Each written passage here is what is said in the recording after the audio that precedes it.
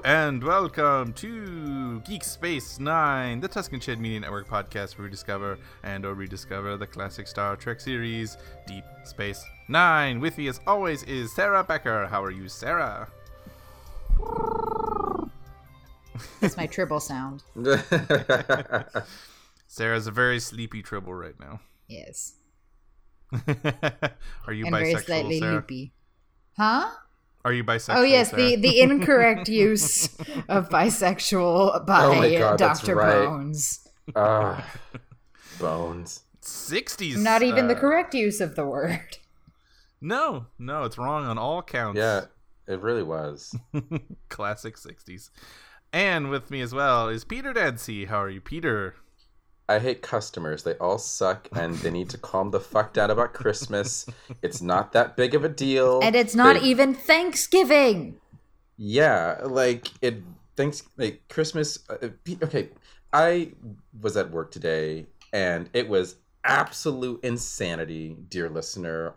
Because we're like deep in the middle of holiday season in retail world now, and I just need customers to calm the fuck down when it comes to anything Christmas. Like, it's not that serious, people. I mean, I realize that it is, but in terms of, like, you freaking out over shopping for stuff, that you can calm down about, because that aspect is not serious. What you should focus more on is just being with family, period. Not on trying to entertain everyone and have the best decorations and the best serving stuff. Just focus on being with those you love. That's what it should be about. That's right. Where you work, that's what I'm thinking of. Yeah, it's like you have people like, I have to put on the best Christmas party because my family judges each other on Christmas parties. Right. And I must win. I must win best Christmas party. Yeah. At this point, I don't even call it the holiday season. I call it the season of entertaining, because it's like that's really just what people do. Mm-hmm. It's true.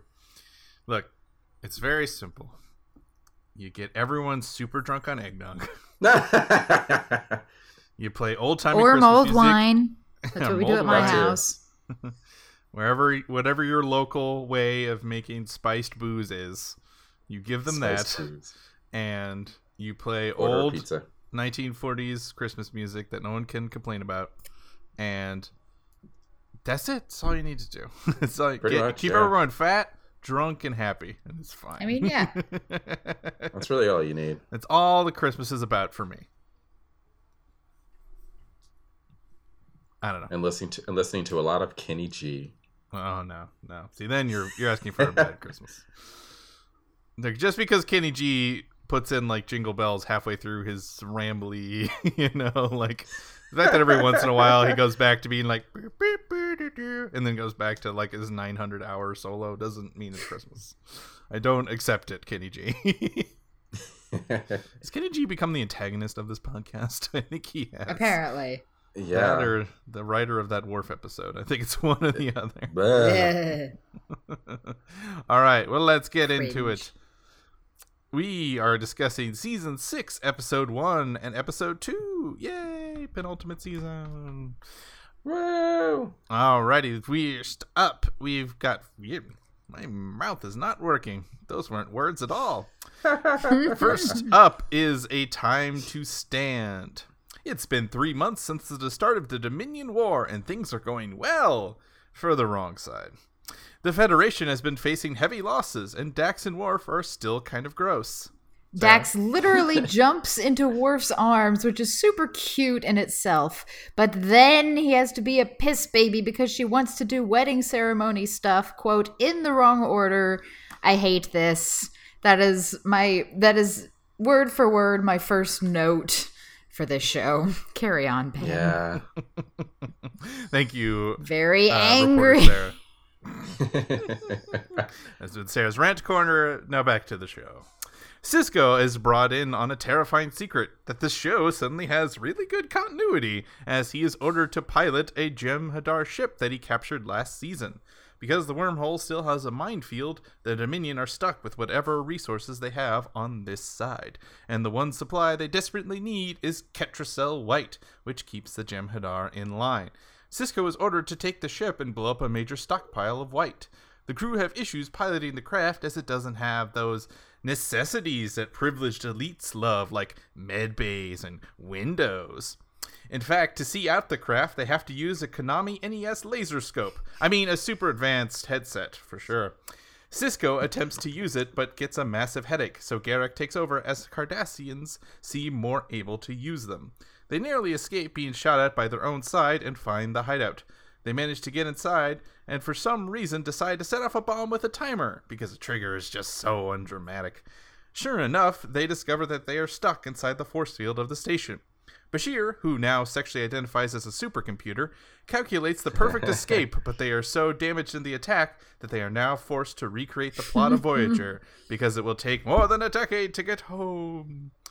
Back on Terok Nor, sadly, everyone is trying to adjust their new life under occupation.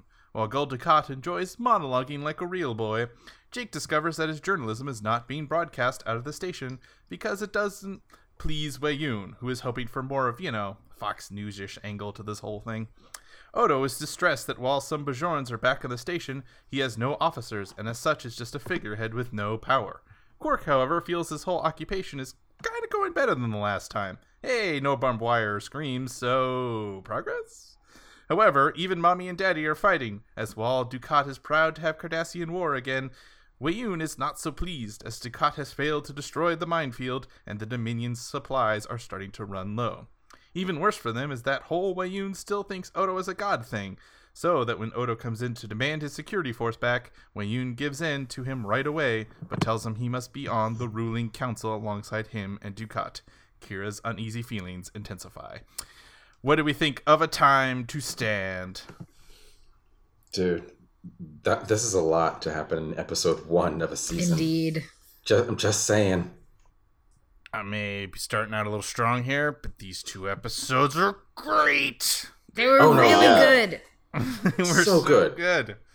For having sort of a wishy-washy feeling at the end of season 5, while still having hype, this is great. This is a great way to totally validate our enjoyment of this show. And it's so crazy that it seems like they are already experimenting with modern television tropes, where each episode kind of goes into the next one. Yeah. Kind of this one goes into them getting captured, and then we'll talk about the next episode where they not get captured but crash land, and then we get to that episode where we deal with them crash landing, and I guess we'll see next episode. But at the very least, it didn't even feel like a 2-parter, because it didn't even have a to be continued sort of thing. It was just sort of we're just keep doing this. This is the war now. So yeah, it was very kind of sequential. It's just it's a thing. We're no longer bouncing it's random month, year, whatever in this 5-year period since Cisco got to the space station. It's just now we very much have to move in order. Yeah. So what do you think, Sarah? Yes. Yes. I mean, you guys, you said it all. Except Worf is a jerk. And he was, even Maratok was he's thought of nothing else for weeks. You thought of nothing else for weeks? It's dude, you're in the middle of a war that you've been fighting for 3 months, and this is what you occupy your time with. I'm not saying that you should totally and absolutely ignore what is going on in your personal life, but there's a fucking war. Yeah, and you're engaged to Dirks. Right? The hottest person who understands that as soon as Worf comes up is we're going to go bone while we still have time. Because yes, that's what I have been thinking about for 5 fucking weeks. Because I am in a normal relationship. Anyways, yes. Frustrating still to this day. Why? All right, continuing on. What do we think of sort of the ship? Because we introduced it very quickly, and then we kind of get rid of it very quickly. But that's sort of the big focus of this episode.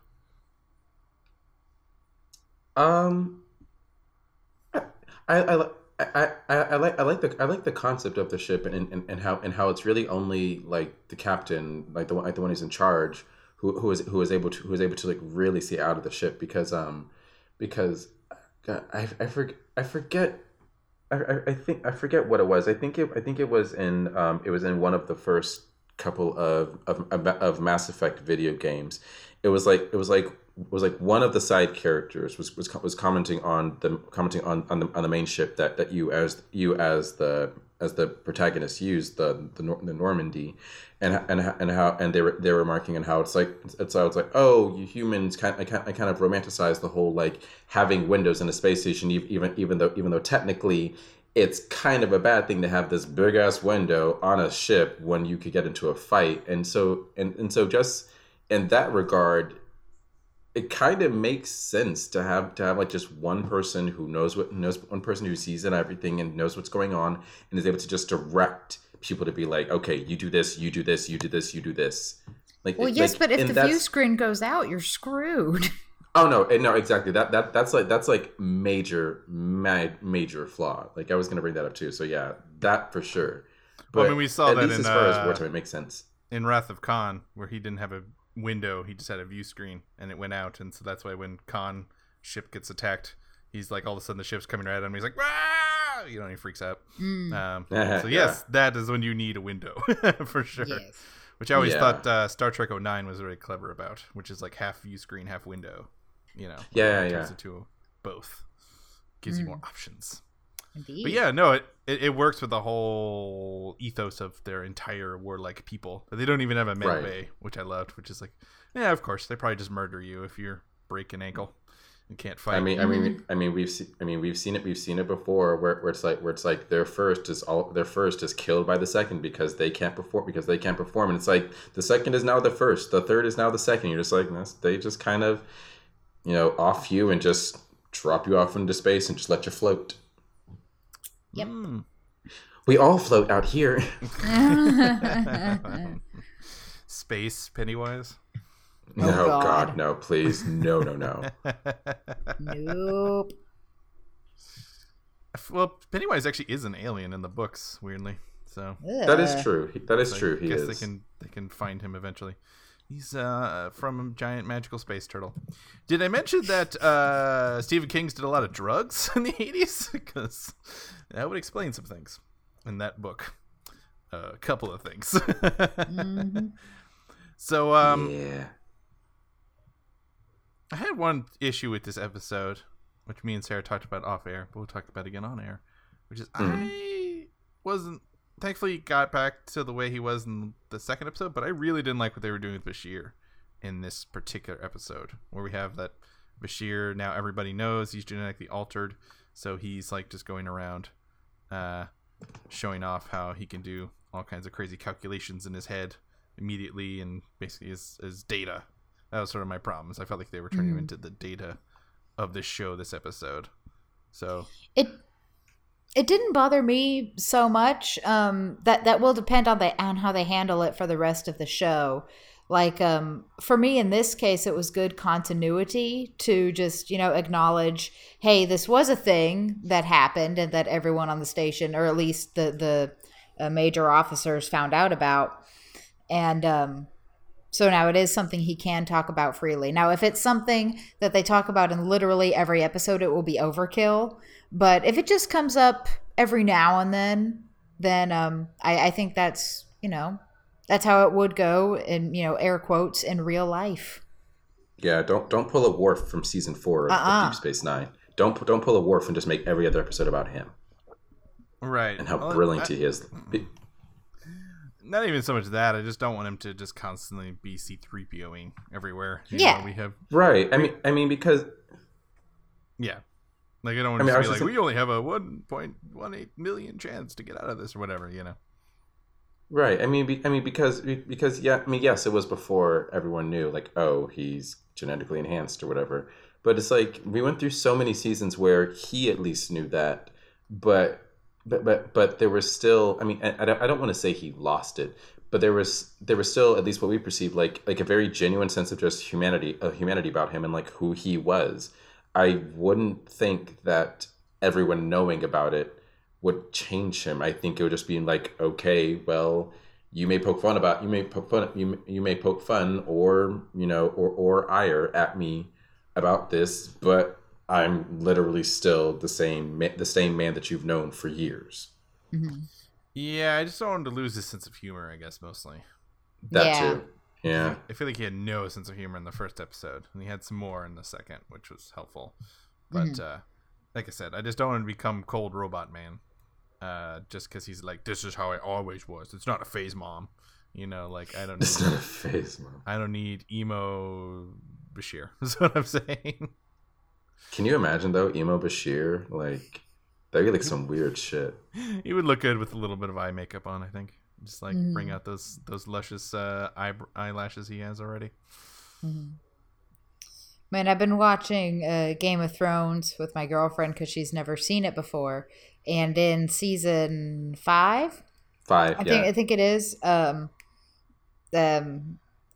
Siddig plays Prince Doran in Dorne.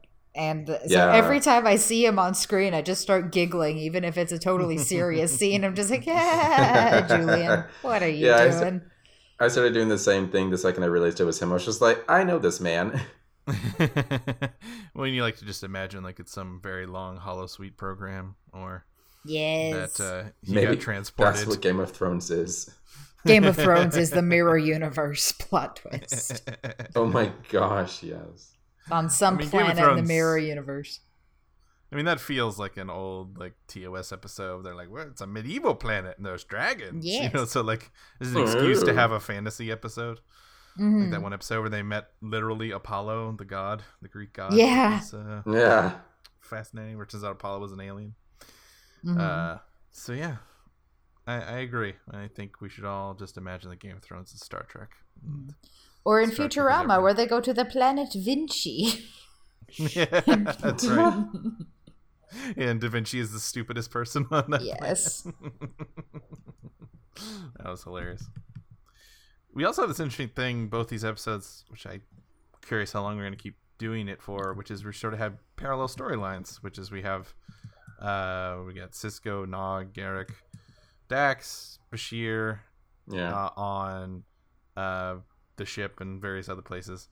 And then we have Kira, Odo, and Quark, and Dukat, and Wayun on Tarek Nor. So we're sort of jumping between these both storylines this time. So just first, how do you guys feel about that structure?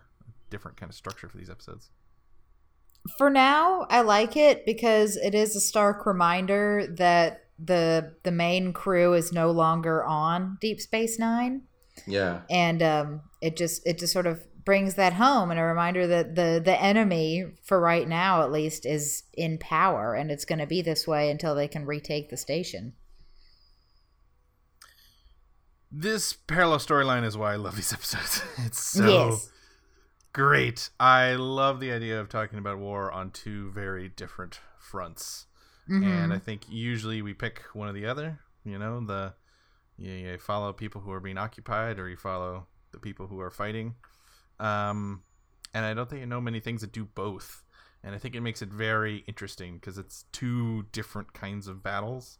Particularly, we'll talk about the next one with Kira. And it's sort of a battle between morality and war. You know, it's like it's about just how can you keep your morality while still being safe while you're being occupied by people. It's like a movie did like the invasion of Normandy and the French Resistance at the same time, and like cut in between them, you know. And I find that very interesting. How about you, Peter? No, I agree. I like being able to get both sides of it, and I hope that going forward they pretty much keep it as balanced as it is in these first two episodes, because for this show they kind of have to show both sides because the main cast, the main crew is very much separated. So it's like you have to show what's going on with each group and what everyone is doing, how they're going about everything, how they're feeling. So I appreciate that. They have people who stayed behind on the ship versus those who left. So it's like it drives home simply them all not being together, just that alone. Because I mean, war does that. Whether you become enemies or it's more of just distance or whatever, war creates distance between people, and that's shit that you have to deal with because you're no longer able to whether someone is deployed and you're home or vice versa, or you are fighting, or you're like you and another person are both fighting but on two different fronts or whatever. Like, not having your full support system with you is going to affect everyone in a different way, and I'm glad that from what it looks like, they're going to show us how that's going to affect everyone. Yeah, and it's I think you said it perfectly well. I can't add to it. Applause to Peter. Yay! So let's go through these sort of individual pieces.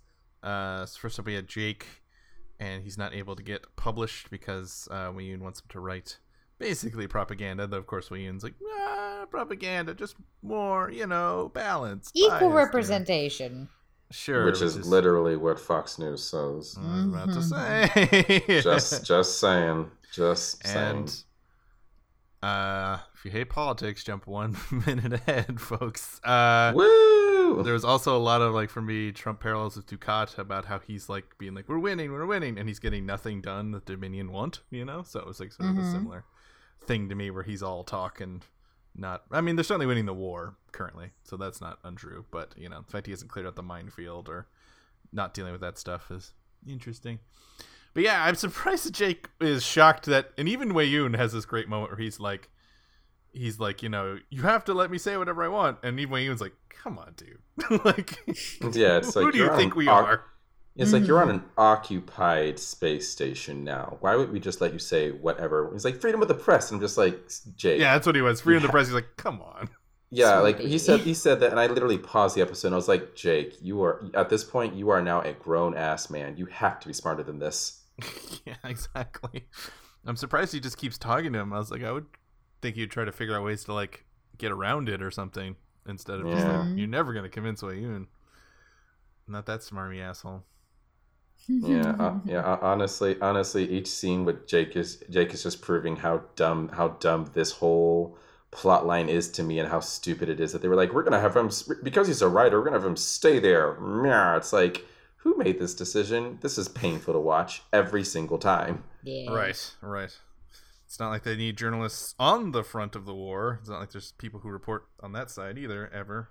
Anyways, yeah. So yes, moving on. We also have.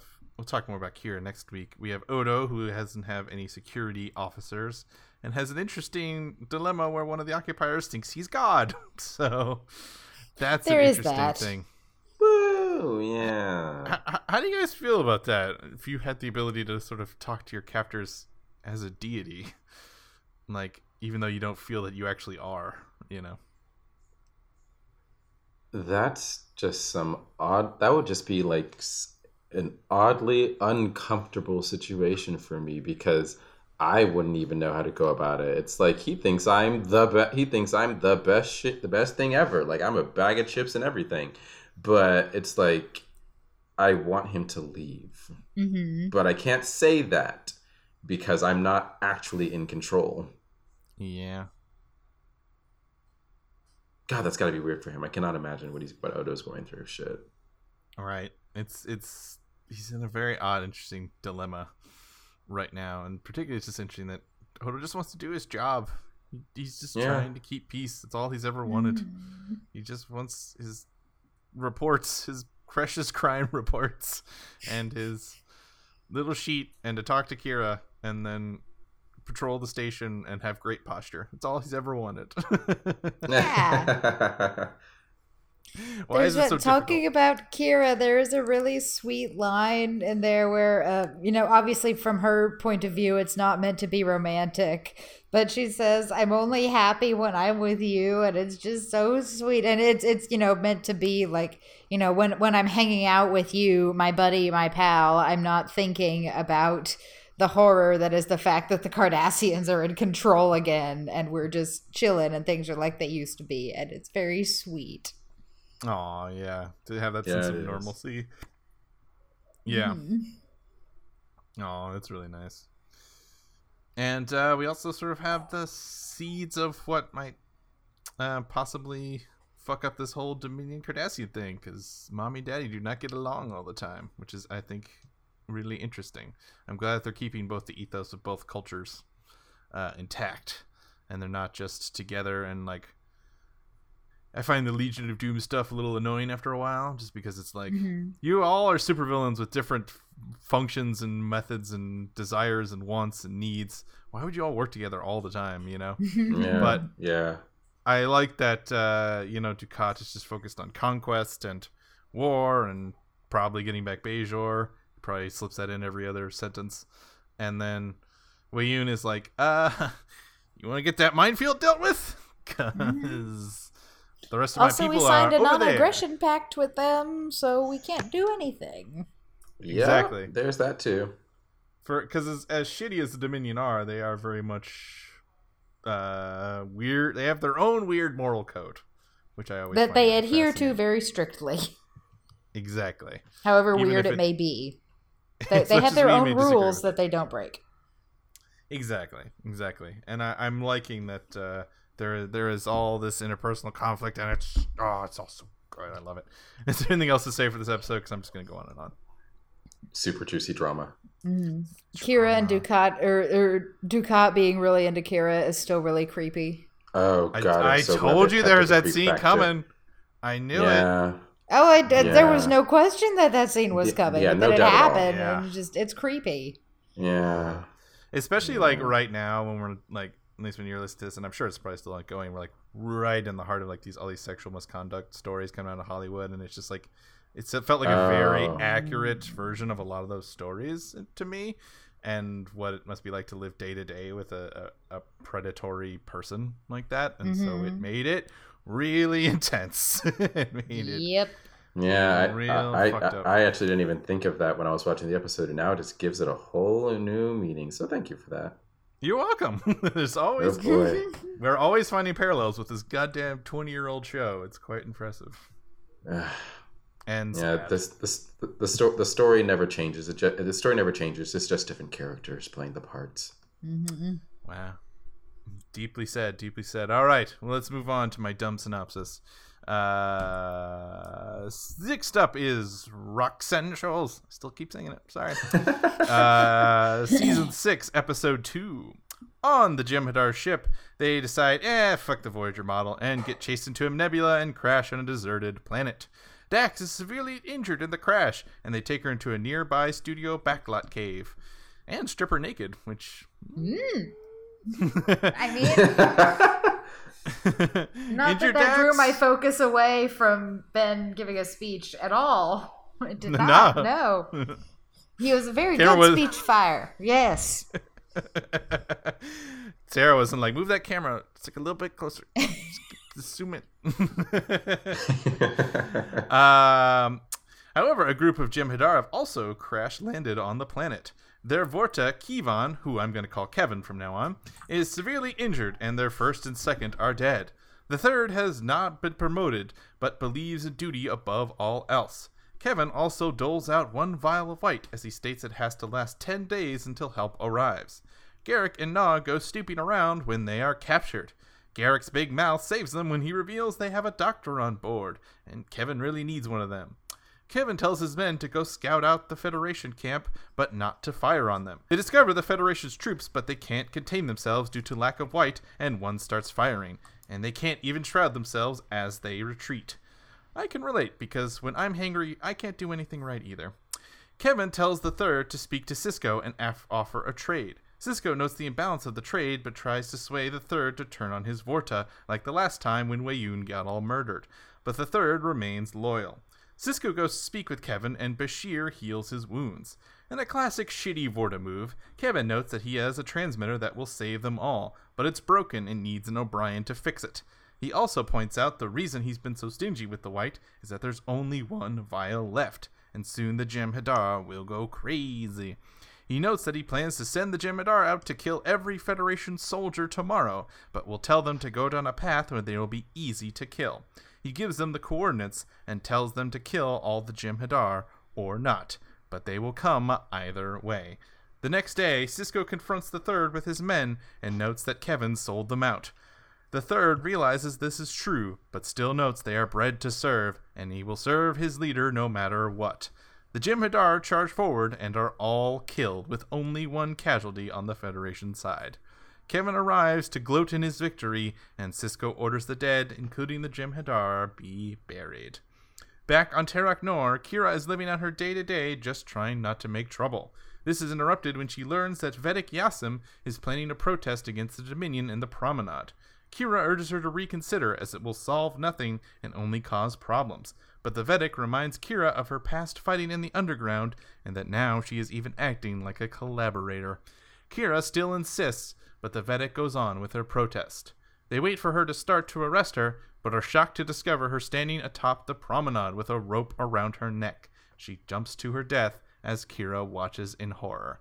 Kira tries to go back to her daily life, but she can't shake the image. She meets with Odo and decides it's time to bring the Bajoran Underground back aboard the station. What do we think of Rocks and Shoals? Okay, if you thought it... Go ahead, Peter. I just want to make like a really quick statement. If you thought that episode 1 was like a great start to this season, oh my god, episode 2. Yes. Damn. It was very good. One of the best episodes of the series for me. Yes. It's yeah. Really, really good. Having two very interesting moral qualms. We often have like where they have a dark episode, they'll have like a B plot that's kind of funny to like be like, it's not so bad. This one, thankfully, they were like, no, it's just bad. It's just all bad for everybody. Everything is terrible. I'm sorry, Sarah. We interrupted you. What were you going to say? Yeah, just very excited about how much I like the episode, but I also do want to say really quickly, this is not relevant to the plot or evaluation of the episode, but in the first half of my notes, I have a note that says, "Who is this red shirt?" Now, let me clarify. When I say red shirt, he was actually wearing a gold shirt. He was an engineer. But I had a feeling that he would die. I knew, and then my last note is, I knew it. I knew that engineer would die. My canary game is still strong. That is all. I just saw him and I knew. It was that you will not last the episode. Yeah, it's like the camera has focused on your unnamed character's face 1 second too long. Why? Exactly. Yeah, where to begin? I guess we'll start with you guys want to start with Kira? You want to start with the planet? Let's start with the planet. Yes, with the planet, because Kira is some heavy shit. We need to discuss that last. All right. So this is some fucking heavy shit too, and this is one funny thing I love at the beginning of the episode when they're on the beach, and this is a very heavy episode. A lot of bad shit happens, or dealing with a lot of moral shit. But at the beginning, when O'Brien rips his pants and they're all laughing, and you can see the Jem'Hadar ship just sinking into the ocean in the background. I was actually laughing. That was nice, because I think we've all been at that stress point where you just break for no reason. It's something that is not funny, like someone ripping their pants. Just makes you go, things don't make any sense. And how Garrick was just like, I have my needle and thread, but it's in the ship. And then the woman was like, and if you wanted to swim a few thousand feet down, then we can totally go get it. Like, it's no problem whatsoever. Let me just go. Let's go for a quick swim. Yeah, this episode introduces a very interesting another wrinkle to the Jem'Hadar, as we've always seen, their commitment to loyalty. And we've seen in the past that some Jem'Hadar have broken, and there's sort of been a cycle where Sisko meets a Jem'Hadar, and then they talk for a while, and then they are like, "You're right, we deserve better." So it's interesting to watch out where they do not. They have every right to, they have every reason to, but they are still committed to honor, and they have sort of a wild bunch last stand ride, knowing that they're all going to get murdered, and it's interesting. It is very surprising. Yeah, it was really I guess bizarre to me because the third when he met with Cisco, just like kind of in their little no man's land, and he's like Kevin, he's like your Vorta, he sold you out. And the third was like, I thought so, oh well. And it's like, you know what he's doing, because why would he make you go like right in the middle instead of doing like some kind of pincer move or something? I don't know. But right. They're all like in a canyon. There's highlands. They're all in a row. It's bad tactics, no question. Yeah. Mhm. Right. So it's like, that's just it makes me curious how many more, I guess like just variety of of levels of loyalty and opinion or whatever you can get in the Jem'Hadar, because they are clear, because this is like maybe the fourth or fifth time that the fourth or fifth time that someone of the main crew has dealt with one or several Jem'Hadar and have tried to talk with them in some way, one way or another. And it's like, there isn't often really that much consistency. It's weird. I mean, because we had Odo who tried to raise a Jem'Hadar who was like, no, I want to go back to my people, I want to kill. We had the one who was on that planet who was like, it was like 1 in a million, like a complete anomaly where he actually didn't need the white at all. We had the group who like you brought up, Ben, just killed their own Wayoon outright. They were just like, nope, done, bye. And now we have this group, and it's like,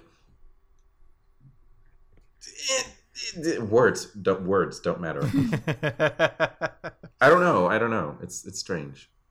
Well, I think it brings an interesting wrinkle that you can't just propaganda your way out of this situation. You know what I mean? You can't just convince the Jem'Hadar to make a massive revolt. Maybe, but it's a reminder that they are in a weird way still individualistic, as much as they are bred for war and bred for obedience. They can all be kind of different and interact in different ways and have different ideas of honor and duty and loyalty. And this particular Jem'Hadar refused to hurt his own crew member if they messed up. Where we saw other Jem'Hadar if you messed up. I have a note there right that he has much honor. That was my note, because he's very honorable to, right, take the heat for his man. He is more like a Klingon in some ways. Yeah. Yeah. And I think that's what makes it so interestingly tragic, is that you expect this episode to end with them going, "You're right," and we all go murder Kevin, and we all feel better. But that's not how it works sometimes. And sometimes people charge into battle with a lost cause and all get died for no goddamn good reason. All get died. All get died. All get died. No good reason. That was not on purpose. My brain is no longer working. I like it. So I think that's what I liked about both these episodes, both parts of this episode, is that sometimes people die for no good reason, and sometimes they die for a very good reason, and it's hard to say exactly why or when, and not everybody sort of, both sides lost people on the planet for no real good reason. Yeah. It sort of goes back to the ship, which is interestingly the episode 2 of last season. So it seems like episode 2s tend to have sad endings.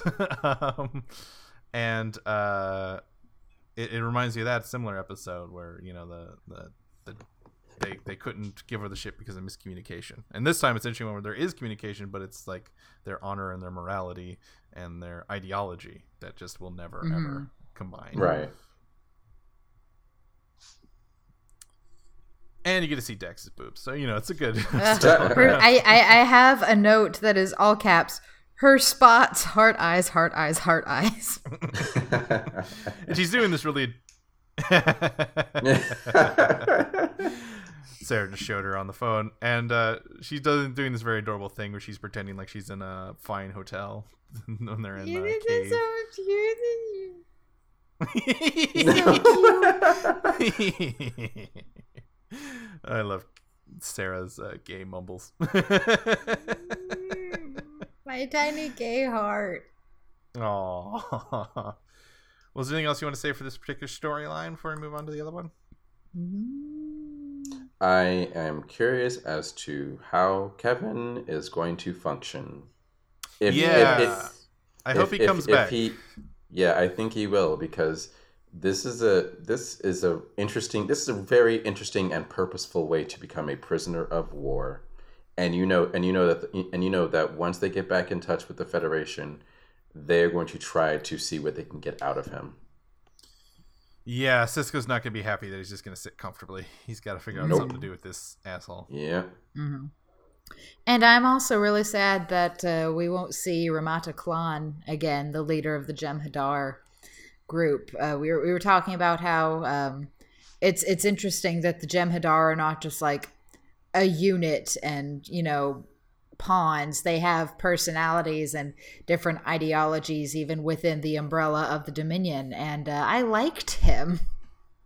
Yeah, just in terms of, obviously he was working for the antagonists of the series, but he believed what he was doing was right, and he took care of his people, and he was honorable, and I don't know, just he had a lot of good traits. They were just for the wrong reasons. Yeah, absolutely. I really like that they have humanized all the enemies in this show so much. Mm-hmm. And I think too many things just make them all deliciously evil. And not that I don't love Star Wars, and not that I don't love Domhnall Gleeson speechifying in Force Awakens like crazy. But it's easy, you know what I mean? And it's tough to make interesting villains that you feel sympathy for when they all get murdered at the end. They get died? What did I say? They get died. When they get died, to actually feel sympathy for them is tough and impressive. Let's talk about another tough and impressive part of this episode, which is... oh my god. Maybe my favorite, even though it's one of the most disturbing Kira storylines ever. I love really this plot line for Kira so much. Yeah, do you want to kind of talk about how they set it up, Sarah, or do you want me to talk about it? You go ahead, Ben. They do this great framing, which I love, where they sort of have a day in the life of Kira, where she wakes up and she looks at herself in the mirror, and she gets on the elevator, and she's surrounded by Jem'Hadar and Cardassians, and you can tell she's crawling in her skin, and she goes to her station, and she sees where all of her friends once were on Ops, all the people she used to fight, with her around every day. And then she's interrupted by, obviously, this suicide, and you kind of watch her break down that day again, and watch her look at herself in the mirror again, and go back into the thing again. And it's a way to remind you, like, why these kinds of protests maybe aren't the kinds we like, but the kinds that sometimes are so memorable to people, and it's not to say that it justifies any action, but it's to say that, like, it really challenged Kira in a way I really thought was interesting, and to actually make her think she's actually a collaborator is really tough and really fascinating, and I just found the structure just so good about doing it. So yeah, why'd you love this one so much, Sarah? Just for all the reasons you said. She spent much of her life being, part of the resistance, and now she, for all intents and purposes, is working with the enemy, or at least not trying to bring the enemy down. She's just sort of in a holding pattern. And the Vedek calls her out on her bullshit. And it's like, this is wrong. You're a collaborator now, and I'm going to do whatever it takes to show you. And right.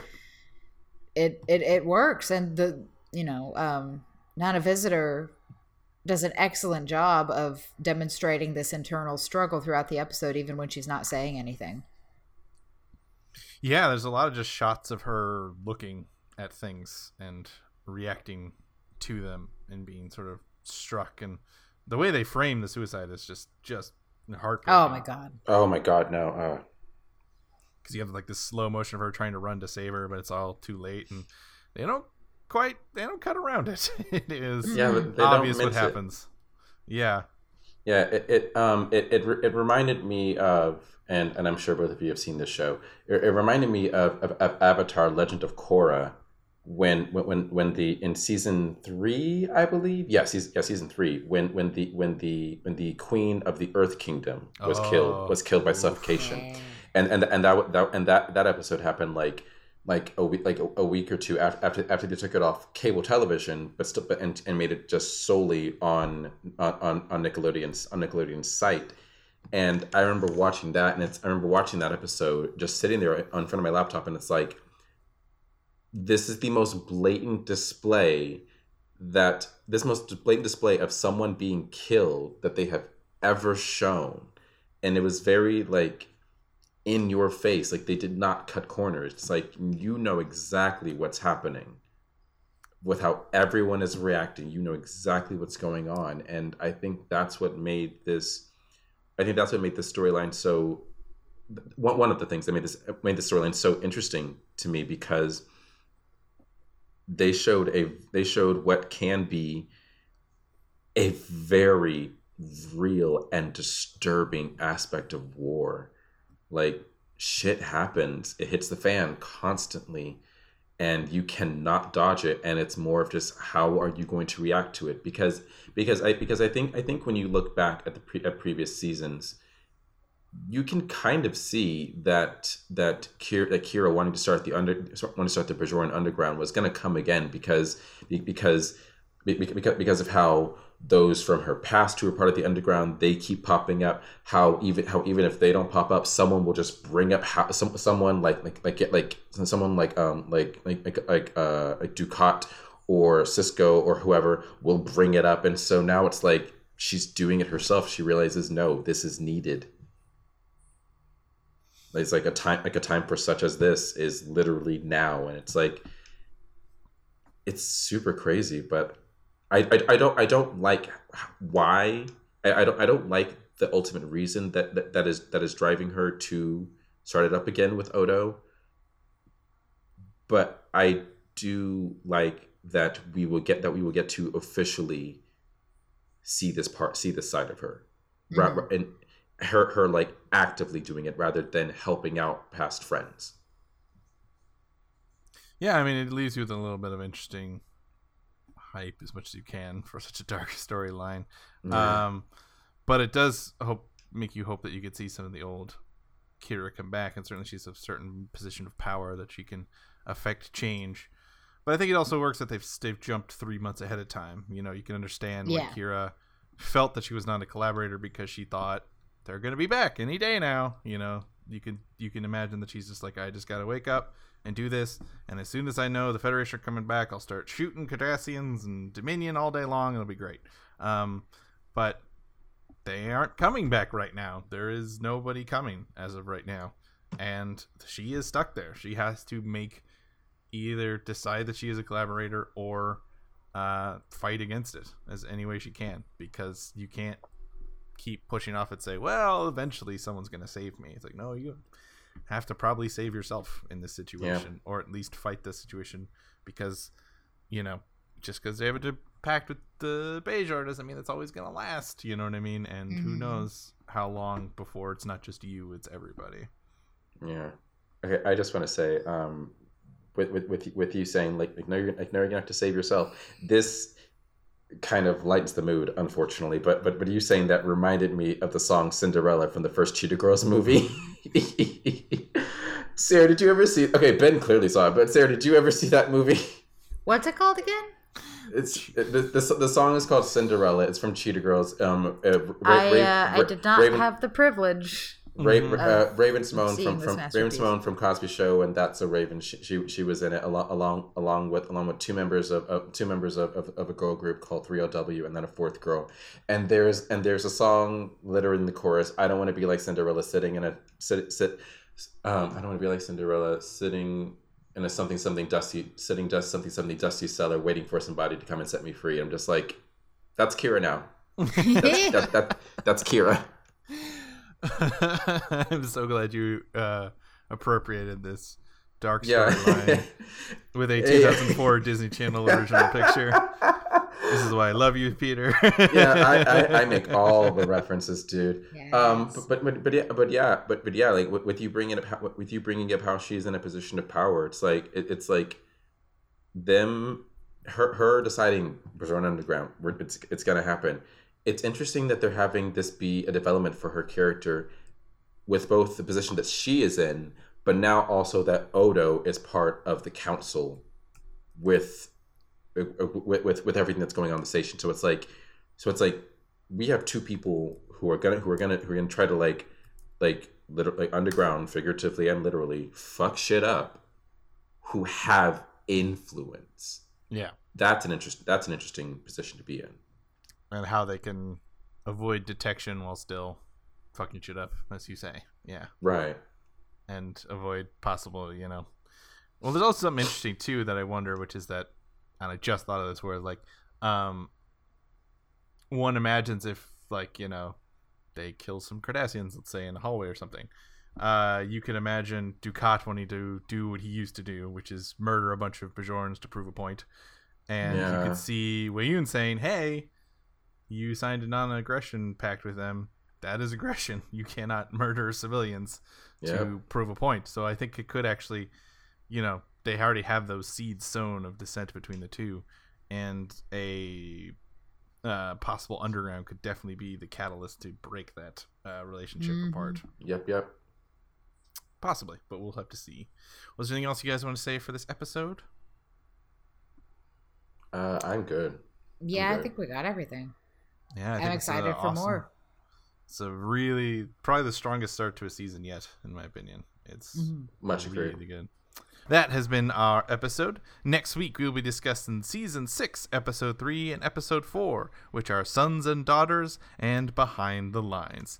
As always, I want to thank my lovely co-hosts for joining me every week on this journey, and they'll be happy to know I could have sung the first song, because that's also a lyric to a song, but I will stop myself. I'm going to have self-control. Our theme song is by Captain Meatshield. You can check him out on Twitter at CPTN_Meatshield. Our awesome artwork is by Joe Bowen. We are a part of the Tuscan Shed Media Network. You can see more of our shows at TuscanShed.com. If you like this show, like, subscribe, rate, and review it any way that you can. It helps new listeners discover our show. Until next time, this is the crew of Geek Space 9 signing off. Bye, guys. Thanks for listening.